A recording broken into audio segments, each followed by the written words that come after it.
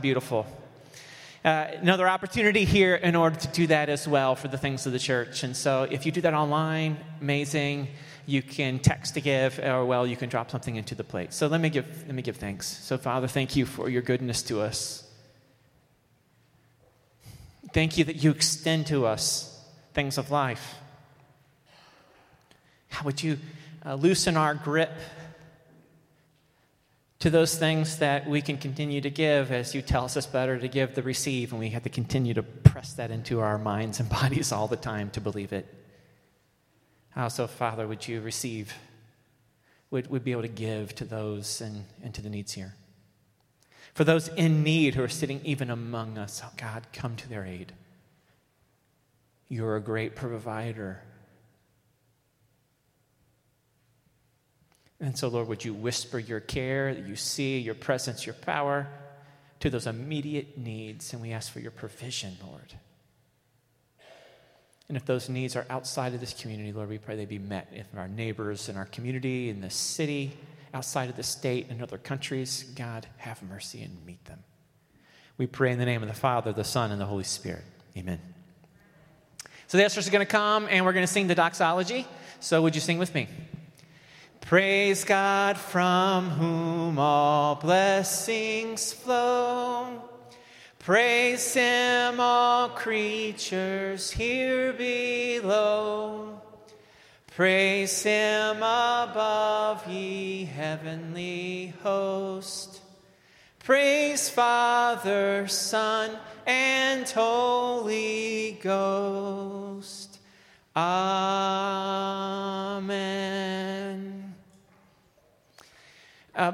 A couple of things. It seems like we've been in this season, and we're even in a series, Soul Therapy, where it's talking about things of life and the good and the bad parts of life, and longing to be healthy people, right? Longing to be whole people, and longing to be people who experience the full realm of emotions, who acknowledge hard things and good things, right? And it's amazing about how long it takes us to be those kinds of people. One of the things is, I've started being like whole, is that you celebrate beginnings, kind of easy, and you celebrate endings. Or not celebrate, maybe you mark them, right? You acknowledge endings. You give them space. You give them time. You give them a chance to mourn, right? And so I know so many of us might have a tendency to not be super strong in one of those. And for me, it's the endings, right? When things end. Not knowing how to mark it. I mean, death is one of those things, right? That's why we have funerals. That's why it's so important to have funerals, to have the chance to mark an ending and to mourn with people. So you may have some things, but one of those things that is an ending is when people move, and when they move really far, right? And so there's a proximity in relationships. And so we want to mark an ending today. And so Jay and Svetsy Stallman, they are moving to Denver, Colorado. And guys, if you would come forward, right? They're moving to Denver. I think this is Jay's last Sunday, this Sunday, as far as before he goes to Denver. Do you guys know Jay? They're part of this community, Aunt Svetsy and their boys, right? And when his parents come in, his parents live in Denver, and they're making that move and that transition there. One of the beautiful things about this family, and this is the whole cool part about God when he talks about a church being... it's the members, right? It's not this building. It's not the programs. It's the people, and every person having its part. And this couple has played a part, and their absence will be felt because you brought really unique gifts. And you guys are both really quiet about them, right? You're not flashy about them. But your story, right? Your story molded you in order to fulfill really unique things. And those gaps will be felt and experienced and mourned. And God may provide people who fit those in the ways that you guys, he may not, right? There may not be people to fit those, and other people will step up with their gifts and find places. So they have done that, right? Jay, you guys, if you've heard his story, you heard him speak about his brothers and the way he cared for people. He was a special buddy to Elijah, right? Elijah Scobie, and a really good one and a unique one who knew how to play with Elijah, who knew how to love him, right? Who wasn't intimidated, right? Who jumped in. And that gap will be felt. And that was from your story, right? Like, God handpicked you and put you here, and you stepped in order to love him, right?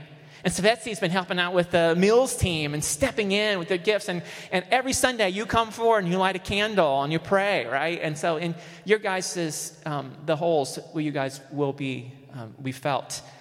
And I'm speaking as a pastor for what you do, but the real bigger hole is the relationships, right? The people you forged community with.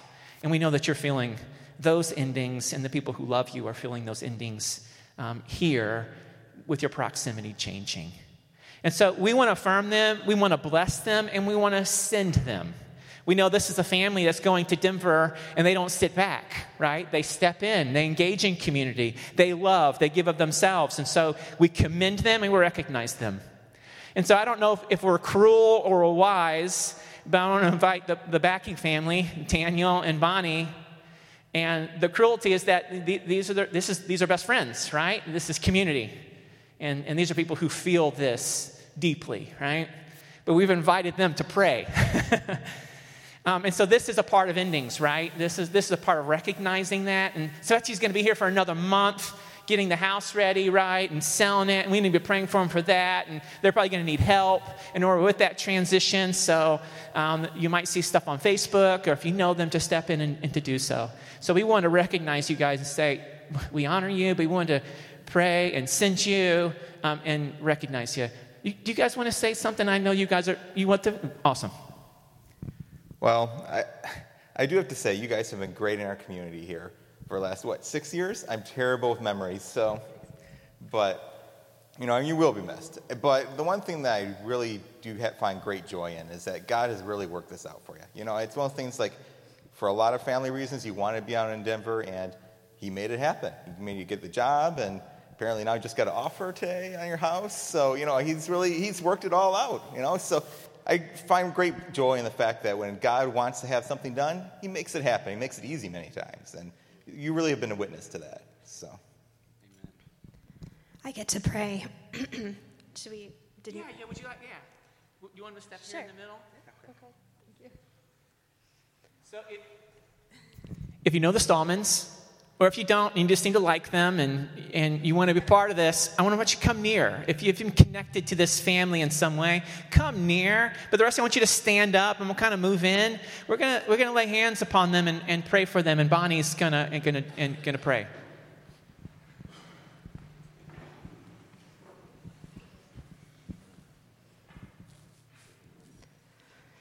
Dear God, we thank you for this family. We thank you for Jay, and we thank you for Tsveti, and we thank you for Theo and Max. And we thank you for the way that you put them here in our community and used them to bless a lot of people. And we thank you for the testimony of your goodness that you've given through their service, and also the testimony of your goodness through your care for them and your provision for this, for them to be near Jay's family. And we really just lift them up and pray that you will go strongly before them and prepare a wonderful house and prepare a wonderful community for them in Denver, and you will continue to shine your light through them. We just praise you and thank you. In your name I pray. Amen.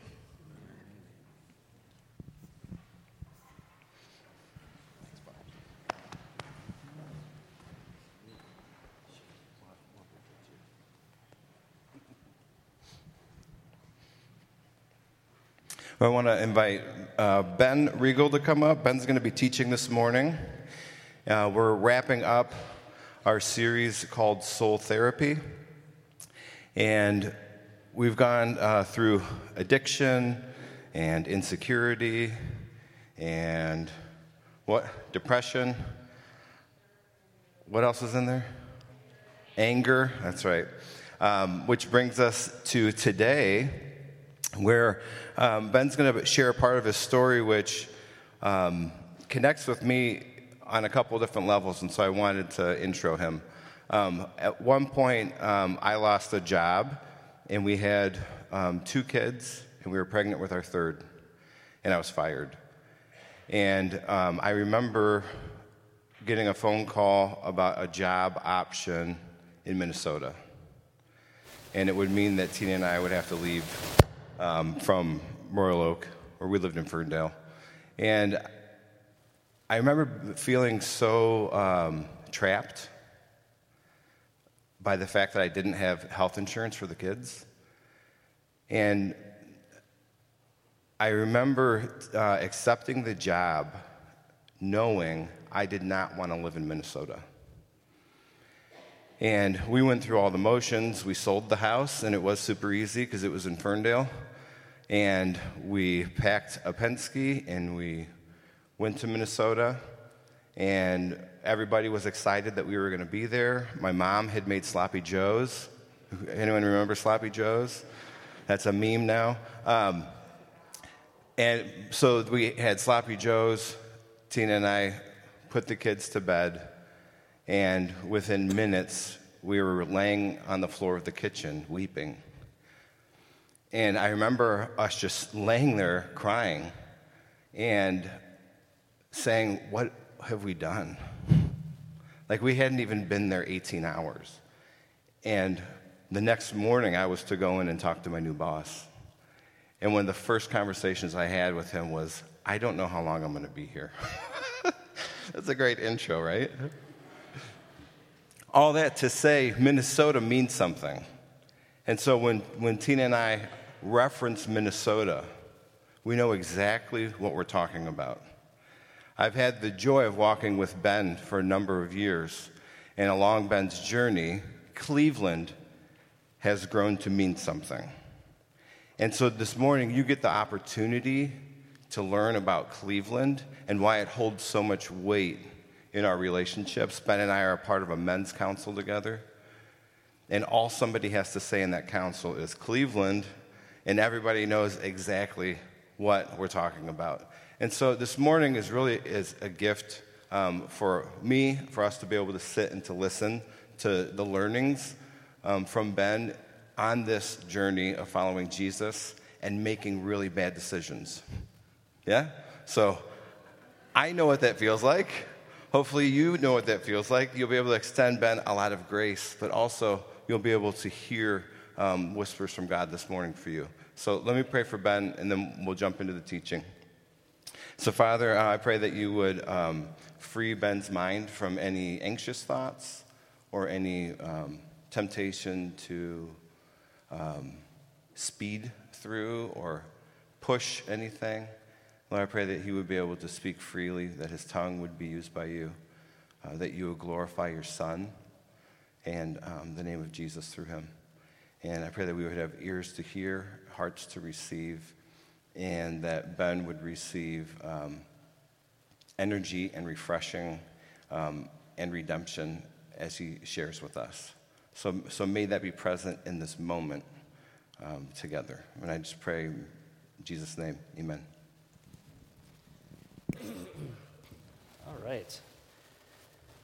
All right. So I'm going to apologize in advance to the Stallmans. Didn't mean to. It's fitting there's a sending today, I guess, is probably the right thing. So hopefully this doesn't apply to you at all, because that would be unfortunate. Yes. I actually made Nate move it to before the talk just in case. So I want to, if you could put the first slide up. 3 things we're going to talk about today. There's 8 words, a closet, and loathing. Do I have your attention yet? Is that intriguing? Is that, okay. I'm going to tell you a little story, a couple stories about kind of my life and what's happened. I grew up as a PK. How many PKs do we have in the room? We've got a few. All right. And who doesn't know what that is? That's a preacher's kid. So back in the day, if your dad was a pastor, right, you'd be like, oh, you're a PK. So when I meet people today, I often almost immediately have a bond with someone and be like, you were a PK. In fact, yes, we met a while ago, and it was like, PK, yep, and we knew exactly what that meant, right? But that was early on. My parents got divorced when I was 8, and I remember the exact moment. Did anyone grow up in like a tri-level house? Did anyone know what those were? There's like it was like the 70s, classic, right? You walk in and there's like a level this way and a level up, and I mean, it was like the craziest house. But we were sitting in the living room, my family, my older brother and older sister, I was the youngest, and my sister's on the couch with my mom crying, and my dad's over here, like in a chair, and they tell us they're getting divorced, and I was like, okay, like, all right. And that night, there was this kind of, I had a bedroom, like, up the stairs, and I was the first bedroom on the right, and the door was open, and I was laying in bed. I could hear my parents talking. And I could hear my dad say these 8 words. And these 8 words were, I bet he doesn't understand what's going on. And he was talking about me. And I remember being in my bed as an 8-year-old being just angry at my father. Like, I know exactly what's going on. Little did I know I did not know what was going on. It turns out that my dad was gay, and at that time in the church, the Methodist church, they kicked him out, and but they didn't tell anybody. And so my family was kind of shunned for several months by the whole entire community, which is crazy if you think about it, because they didn't understand why my dad, who was beloved, would leave, and they get divorced and get kicked out of the church and all that. So that all happens. But one of the things that happened as a part of that is the trajectory for my life. If I think back from that moment in time, I spent pretty much my entire life proving to everyone that I understood what was going on. And that significance and that the knowledge of understanding was the most important thing. And so when I would go into situations, I would immediately feel myself wanting to prove to you that I was important and that I knew what was going on. I still do it today. I still have to stop myself from doing that in almost every situation. And I put that on mine. But the other thing that happened is my mom, who did not have an education, was the classic pastor's wife, right? That's the only world she knew, was totally shattered. And she did an amazing job, ended up getting her master's and PhD, and we were poor, man. We didn't have anything. Like, I remember getting the blocks of cheese from the government. Did anyone get that? Like, I remember that. I remember, like, a family coming over from church and bringing us, like, real cereal and being like, what is this? This is amazing, right? But one of the things that happened because of that is, I don't know, who attended the Enneagram workshop? Just a few. So one of the things that I thought was just great out of that was, if you could put the next slide up, there was these kind of what's the lost childhood message that was given to you. And I'm an Enneagram 7 wing 8. It may mean nothing to you, but if you're in the Enneagram, it may mean something. But the lost childhood message of a 7 was, you will be taken care of. Meaning, I didn't have that, right? Like, my mom did, but the one thing that she really taught us was the next thing was, the learned childhood message I got was, it's not okay to depend on anyone for anything. That's the message that I was like, she bore into me. Probably inadvertently, right? Like, just because of what had happened to her, it was like, you have to do it on your own. So I was very mature as a young child, but I also lost a bunch of that in all of that, right? And it's funny, grief is a thing, right? I was just standing back there. I lost my mom 2.5 years ago, and I don't get a lot of grief from it anymore. Like, but it hit me. Like, my mom has had such an impact on my life. And she can't hear this or share this. Anyways, I just thought it was interesting, came up. So, fast forward, I'm married to an amazing woman, Jenny. If you not know her, she's like the nicest person you know. Many of you shake your heads. She's much nicer than I am. And we have 2 adopted kids, and we were living a pretty good life. I had a job I did not like. I had a job that I really just kind of didn't enjoy at all.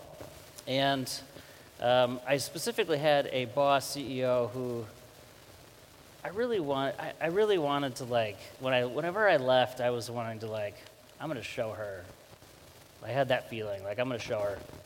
And I got recruited for this dream job. I read the job description, and I was like, this is exactly me. This is exactly my strengths. I have these experiences, and it happens to be at the most reputable place in my industry possible. So everything about this is like amazing. In fact, during that year, the top MBA schools, the number one destination they wanted to go to was this company. Below it was Google, below that was Apple. To give you some idea of, like, in my industry, this is like the thing, the place, right? And I had verbally accepted the job. It was a huge pay raise, but it was moving to Cleveland, right? But we can do this, right? So the weekend before I'm going to tell my current job, and I've told people verbally, but I haven't told my job yet. And I'm in the closet. How many of you have been in a bungalow? Who owns a bungalow? Do you ever know what that means, like the house? So the bungalow on the top, Andy knows what I'm talking about because he just redid it. We had our master bedroom up there, and we had a closet. Anyone have a closet up in a bungalow? What's the one thing about a closet in a bungalow is that if you open the door, it's like, like half the closet's like this, right? So I've got my clothes on one side because Jenny took the whole other side, and I'm like bent over, and I hear this voice. Probably the most audible voice you could imagine. And it said, "Don't take the job." And I'm a prophetic person, so prophetic is my gift, right? So I can sense the prophecy, like, often, and I was like, that can't be right. Right? That can't be right. Everyone in their right mind would tell you that this is the job to take. No one is going to give me counsel that's not. And so I'm having this, like, mini argument in the multi-seconds that are happening from this, right? And I'm also saying I can't tell. I've already told people. I've already accepted the job. I can't go through the shame of, like, not doing that, right? And I also, if you remember, what was my message? I have to take care of my family. I have to do everything. I need significance, right? This is going to add significance to me. And so I just brush it down, right? Okay, God, that's great, but because it's clearly not my words, right? Then I put that away. I haven't left the closet. It happens again. Don't take the job. And I'm like, well, this isn't. Now I'm just defiant. I'm like, that can't be right. And I don't know what happens with you if you ever heard anything. But when I hear a message from God, I always feel it in my stomach. I always feel like this overwhelming, like, I got to get this out. And it was like magnified by 10. And I just was like, nope, not listening to that. And I walked down the stairs, and I still have the feeling, but then I'm like, I'm just going to ignore it. And guess what? I totally forgot it. And we proceed to move to Cleveland, and I would say against the wind, right? If you think about God as kind of giving wind, often it's like this was against the wind. And we sold our house begrudgingly. We bought our house in foreclosure in 2008 or 2006. It was in foreclosure, mind you. I had to come to the table with a $22,000 check to sell our house, right? Like this, none of it made any sense. And then we moved, and we couldn't make friends, and we couldn't find a church. We couldn't, like, Jenny, I mean, again, you don't know her. If you don't know her, she just makes friends. She's like the extrovert, right? I'm the introvert, she's the extrovert, and she just makes friends. She couldn't make any friends. Every time she'd go into something, We had 2 young kids. We had a 1.5-year-old and a 2.5-year-old. We didn't know anyone in Cleveland, mind you. Nobody.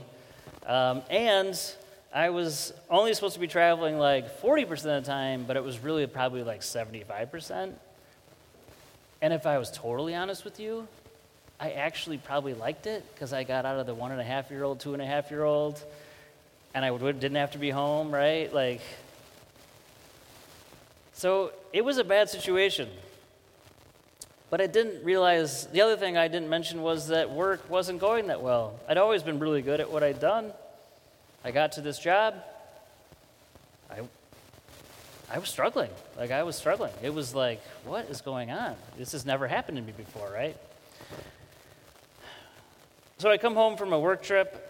This is probably, Jenny corrected me last night. I thought it was December. It's November. This could have been multiple conversations, but we're going to just pretend it's one conversation because we couldn't remember. I get home, and clearly she is not happy with me. And we don't argue. So just to give you some sense of what this is like, we don't argue. We don't yell at each other. We just give cold shoulders. And so, this is one of those. But I could tell something was wrong, and the kids were in bed, and she says to me these words: "When you're gone, I loathe you." It's not super fun for your spouse to say the words, "I loathe you," because I don't think I've ever heard them before, for one. And two, it was like, coming from her, that was a lot. And I was like, what do you mean by that? And she was basically like, I'm here with these kids, and you're away, doing work trips, and going out to dinner, and being in Boston, and D.C., and, all these fancy places, and it's not all a dream, but, you get what I'm saying. And we had started to have this conversation, and it came up at some point, and I just said, yeah, I'm really unhappy.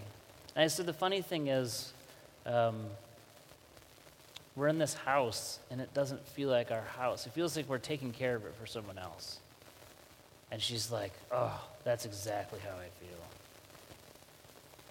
And we had done this, just stupid stuff, right? Like, we went from this 950 square foot bungalow, and we bought like a 4,500 square foot house.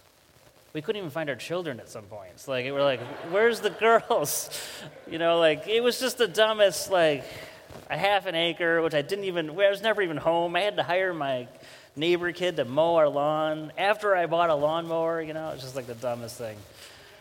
So she says, and then she goes, I feel like I keep hearing I'm not supposed to be here.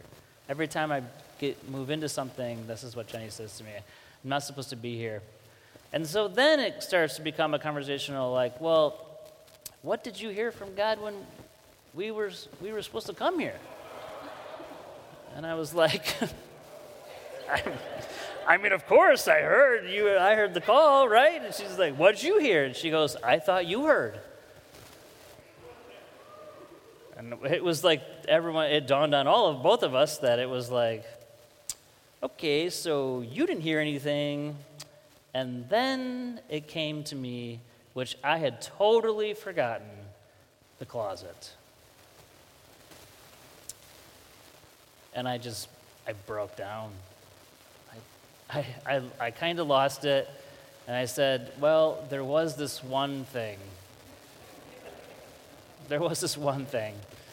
And so I told her the story of the closet and kind of just hearing the God saying, don't go, and my own ego and my own thing saying, that can't be right.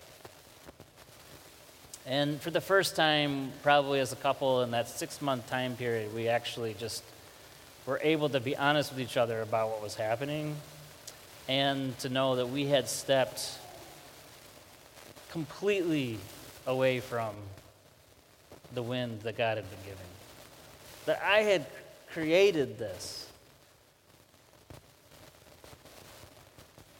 How many of you have had those situations? Or how many are having one right now where the door has been opened? See, the door was open, so then you just assume, I'm going to jump right into it. I had a door that opened, the dream job, right? I stepped into that door, and when I stepped into it, God was like, you have to trust me. And I didn't do it. I didn't trust him.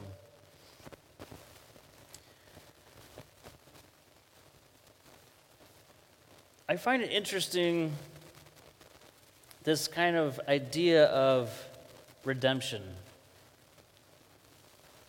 I've told a lot of you at different times that God is in the business of redemption. And if I have time now, it's been 7 years since we moved back to Detroit. We ended up moving back not right away. Like, things drastically improved after that. It's almost like you could put a mark on the sand. That moment in time in which we came to the conclusion, we found a church almost immediately after. We found a group of people that came around us almost immediately after, which is just crazy to think about, that lived near us. Like, all this stuff were just like my job turned around, and, that ended up being great. And about not a year later, almost a year later, we got this offer to kind of come back and start a company and back to Detroit, and we moved back to Detroit, and just right over there, actually. And I'm not kidding you, the first night we were in our house, it was like, oh, this is home. I mean, it was like a physical reaction of like, yeah, this we'd never been in this house. It was as if we'd been here for years. And the crazy thing is that house that we've been in for 7 years is the longest I've ever lived in any one place in my whole life. I moved 27 times up until the time I was 25. So it's really just interesting, this business of redemption, right? And then, so God brought us back. We did this company, and it's still going. And then I left, and I'm on my own and doing these things. And I think back, like, what would have happened? Would I still be here doing what I'm doing now? Or is it just the really painful part to, like, get to where I'm at now? I don't know. I don't know the answer. About 4 or 5 years ago, right before I was turning 39, I don't know what the magic number is, but I went through kind of, I don't know, midlife crisis. I went through one of those things where I was just questioning everything about my faith. Some might call it a deconstruction. And out of that process, and many of you helped with that, but out of that process, I came to this truth that I just came to this truth about embracing the mystery of God. That we try to paint this, like, tell me the right, wrong, this almost binary, tell me exactly what to believe. And there's just so much mystery in all of it.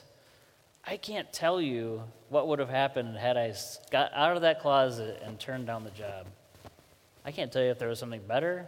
I can't tell you if I'd be here today. I don't know any of that stuff. I really don't. I don't know what would happen. And I also think that redemption doesn't look like, it doesn't look exactly like we think it's going to look like. I don't know. My friend Mark, I asked him if it was okay I could share this. My friend Mark was going through a divorce. This is several years ago, and him and I met for a drink or something, and I kept hearing the word redemption from God. It's like, God's in the business of redemption, and he's like, that's just something about that. And so in my mind, I'm thinking, they're going to stay married and get redeemed, and there's going to be this whole redemption. But that's not what happened. Several years later, after their divorce, a couple years later, Mark comes to me and he goes, you know what's really fascinating? I think about that word, about that time we had, that redemption.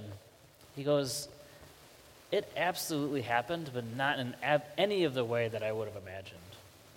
The redemptive part was my ex-wife and I still have a relationship in this different way.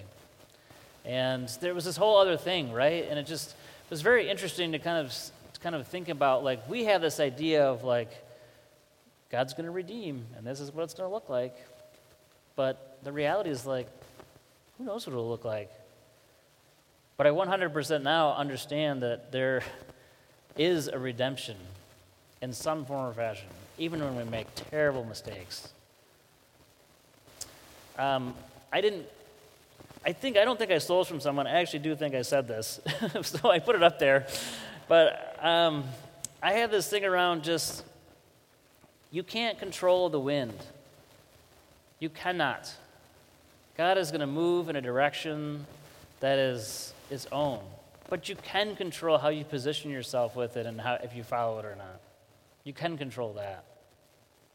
The speed of it, the velocity of it, how quickly it moves, when a door opens and doesn't open and close. You can control how you position yourself to it. And so I think of, if anything, out of all of that, it's not that I'm going to make a mistake again. I'm definitely going to make a mistake. I think out of all of that, if I can be listening for those times and always listening to is there wind behind it? Is there something, is it easy to open? Is a door that opens still easy? Right? Because it might not be after a while. I also think there's a lot of learning in failure. So I learned a lot, right? And if you go into Scripture, I didn't use a lot today because I felt like there's so many examples. Jonah, Abraham, Moses, David, you name it, people made mistakes. Jonah actually, when God told him to go do something, go to his enemies and tell them the good news. Jonah fled. He ran got on a boat and fled. He didn't just I'm not going to do that. He went in the opposite direction. And he was supposed to be, so I think it's just fascinating. There's just so much truth in all of it. And so what I want to leave you with is a quote from Richard Rohr, if we can put that up real quick. I love this on so many levels, but every time God forgives us, God is saying that God's own rules do not matter as much as the relationship that God wants to create with us. And this is why I say to embrace the mystery. And maybe I got the sense before this that for a lot of you this will just be nice and remembering. For some of you, this will actually just be really, really challenging. And may, in fact, kind of be like a punch in the gut. And so I want to just acknowledge the fact that it's okay to have that. And even if you are in the midst of a poor decision, that it's okay. I can honestly tell you the 6 months after we moved to Cleveland was probably one of the worst times in my life. And I had more money, more prestige more things than I ever had in my whole life. Those didn't give, those don't equal. I can stand here, and I know you've heard that. I know you probably experienced that. That is absolutely the truth. So I'm gonna invite the worship team up. I don't know how long I went. Decent. Okay, all right. I'm gonna invite the worship team up. I want to